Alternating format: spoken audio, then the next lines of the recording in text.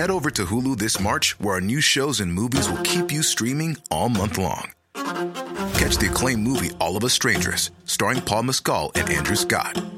Stream the new Hulu original limited series We Were the Lucky Ones with Joey King and Logan Lerman. And don't forget about Grey's Anatomy. Every Grey's episode ever is now streaming on Hulu. So, what are you waiting for? Go stream something new on Hulu.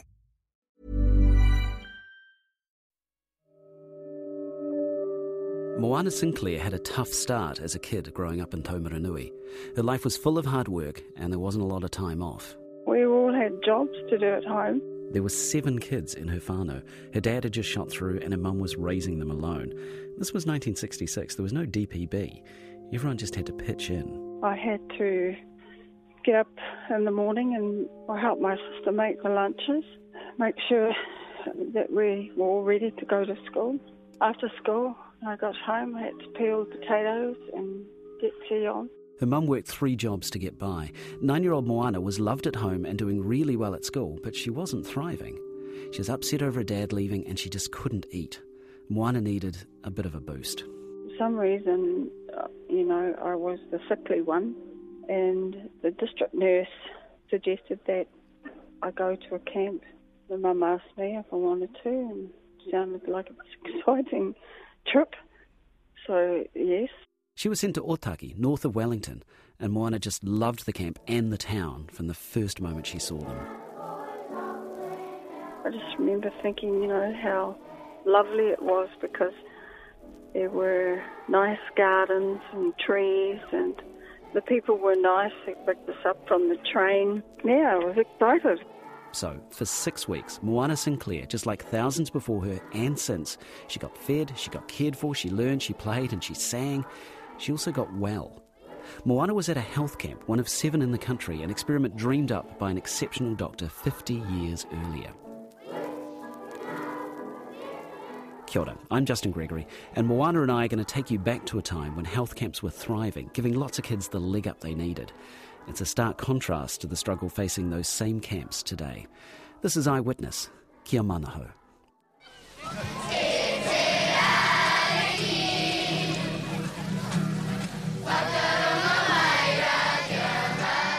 It's 1994, and in Roxburgh, hundreds of former patients and staff have joined together to celebrate 75 years of health camps, and they're still singing.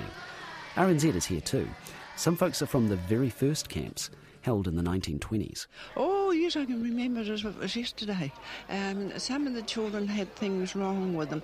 They thought it was children that didn't get much to eat and that, but my father used to say to me, I don't know what to do with all the food you eat. You have to stand up twice to throw a shadow because, And the other girl who came with me from my class, she stuttered. That's why she came. They came for all different reasons, not just for, because people thought they weren't looked after or that we were looked after. There are some current kids here too. Whereabouts are you guys from? I'm from Roxburgh, but I live in Tia now. What do you like about the camp most of all? I like the games they have. Played baseball, and tomorrow we're going horse trekking and shearing sheep. We went heaps of biking. We had the self-esteem group at school and we've done lots of things then. What about at night? Is it hard to get everyone to get to sleep? Yes, because the boys are brats. Yeah. There's always a lot of talking and yelling going on. The girls were in the tent last night and they were making all these funny noises and talking. But the boys are a bit of a nuisance, really. Yeah. No, the girls were just as bad. That sort of nonsense would never have happened if Dr. Gunn was still in charge. Dr. Gunn was a doctor in the First World War, and she ran this place like the army. Dr. Elizabeth Gunn, MBE, paediatrician and pioneer in children's health, left her home in the South Island to study medicine in Edinburgh and serve as a medical officer during the First World War. In Britain, she saw many kids suffering from tuberculosis and malnutrition and was horrified to discover the same thing when she arrived back home.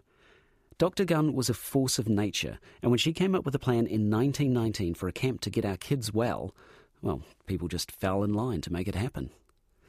The first health camp was held near Whanganui. Everyone slept under old army tents, they ate several times a day, exercised, had school. They even had compulsory sunbathing sessions. The goal was to fatten them up, get them back to full health and get some structure into their lives before sending them back home. Everyone had to put on weight. That was the main object of the exercise. You had to eat as much as you could. One little guy got through 21 plates of porridge one morning. He got a special mention in dispatches, but I didn't like it much, the porridge. And we had to parade every morning for the raising of the flag on the pole. And everything was done to a drill, even brushing your teeth, eating our food. That was a drill too. You had to chew it so many times before you swallowed.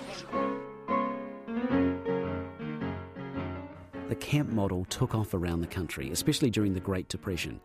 In 1932, the first permanent camp was built at Otaki. And over the following decades, funding came in from the sale of specially issued postage stamps. You might remember them, but if you don't, go to the Eyewitness page on the Radio NZ website. You'll see some examples there. In the 50s, the government took over the camps, and eventually they stretched from Whangarei in the north to Roxburgh in the south. Looking after our nation's future was seen as good policy. When Moana Sinclair went there in 1966, the Otaki camp was in its prime. The kids were mostly just like her. They were poor and their parents worked perhaps a little too hard to properly take care of them. They hadn't been abused or beaten. They just weren't very healthy. Moana missed her mum, but she loved camp and she really loved the meals. Well, I didn't have to cook them, That was one thing. I made them great meals. They were all cooked for us. She made lots of friends. Some of them were in bad shape. Yeah, there was one little boy, they used to have him up at the window quite a lot because he had severe asthma, but they put him up to the window so that he could take in the sea air. Moana Sinclair left the Otaki health camp 6 weeks later. She was fat, sunburned and happy. Home life hadn't changed any, but she was a bit more resilient now and she could cope better. So according to the thinking of the time, Moana was a health camp success story. I mean, of course, plenty of kids didn't have such a great time. Some were terribly homesick and scared.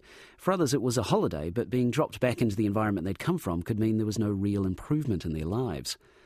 But when RNZ went to Roxburgh in 1994, a good number of the kids there were there for reasons that Moana Sinclair could probably relate to. Mainly solo parents. This is Sam Roxburgh, Camp Kaumatua. Parents who have maybe 3 or 4 children and find it difficult in these economical times to look after the children for whatever reason, but it gives time out for their families or parents to just send them to camp for a 6-week intake. We have children coming to camp with epilepsy, various skin disorders, and then right through to anger management, behavioural problems, behavioural modification. This is a camp supervisor. I don't know his name, but he does know his kids. Self-esteem is probably the biggest thing that I see in the health camps children are referred for. Biggest problems now are stress. The kids are under a lot more stress, but it's emotional stress rather than physical stress usually. Likewise, our strategies have had to change as well in dealing with them. The camps themselves were looking a bit sickly. From the 70s, experts had been wondering if they were even needed anymore. A review in 1983 called them moribund. But kids in need kept coming, even if the money wasn't always there. Here's RNZ's Jeff Robinson from 1993. A growing demand for help for New Zealand children and a drop in government funding in real terms has forced the Children's Health Camps Board to launch a major public fundraising campaign today.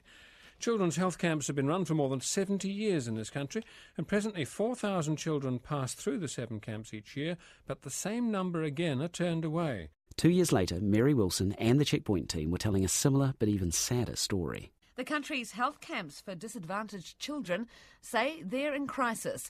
In their latest annual report, health camps claim their services are suffering because of huge debt and rundown facilities, at the same time that staff are having to deal with increasing numbers of violent children. A spokesperson from one camp told Checkpoint they can't afford to replace fencing around the swimming pool or upgrade the sleeping quarters for parents and children.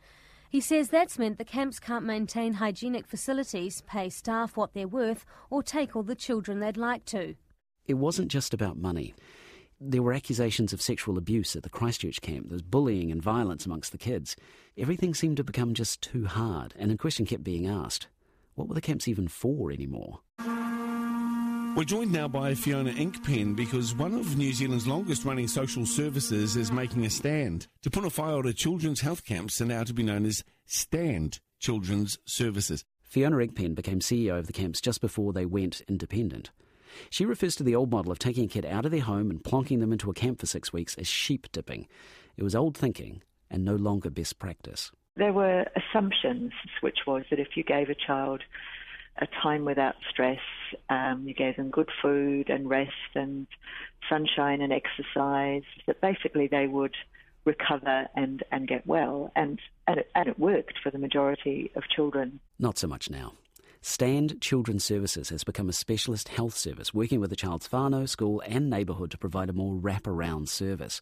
The camps are now called children's villages. Children that we work with today live in environments that are marked by often multiple and chronic stresses. The influence of those experiences over time affects them in terms of their behaviour, how they function in the world, and often their mental health. Stand has a contract with Oranga Tamariki to provide these services, but money continues to be a problem. There's been no increase in funding for nearly 10 years, and in 2018, 2 camps, Roxburgh and Moana Sinclair's beloved Otaki, closed down. So nearly a century on from that first camp in Whanganui, what remains of Dr. Gunn's vision? I think what remains of her vision is a huge legacy. I think she said we should put children's health first, that would be our nation's wealth. I've seen some fantastic turnarounds of children who've gone from being extremely frightened and very vulnerable to being really strong and capable. Moana Sinclair is one of those kids who got turned around. She's now a lawyer, specialising in treaty work and human rights. She's worked for Te Puni Kōkiri and the UN. A few years back, she opened her own law firm just down the road from the Otaki Health Camp. And most days she walks past the now closed camp, the same camp that gave her so much when she was a kid. But don't ask her what she thinks about that, unless you want a direct answer. They need to extend camps like that. They need to grow them, not shut them down. This episode of Eyewitness was produced by me, Justin Gregory, and the engineer was Alex Aylett McMillan. We used archival audio from the Taonga Sound and Vision. Cheers for that. You can subscribe to Eyewitness at Apple Podcasts, Stitcher, Spotify, Radio Public, and of course at radionz.co.nz/series. Please give us a rating if you can. That way more people find out about us. Thanks for listening. Mā te wā. Botox Cosmetic, out of botulinum toxin A, FDA approved for over 20 years. So, talk to your specialist to see if Botox Cosmetic is right for you. For full prescribing information, including boxed warning, visit BotoxCosmetic.com or call 877-351-0300. Remember to ask for Botox Cosmetic by name. To see for yourself and learn more, visit BotoxCosmetic.com. That's BotoxCosmetic.com.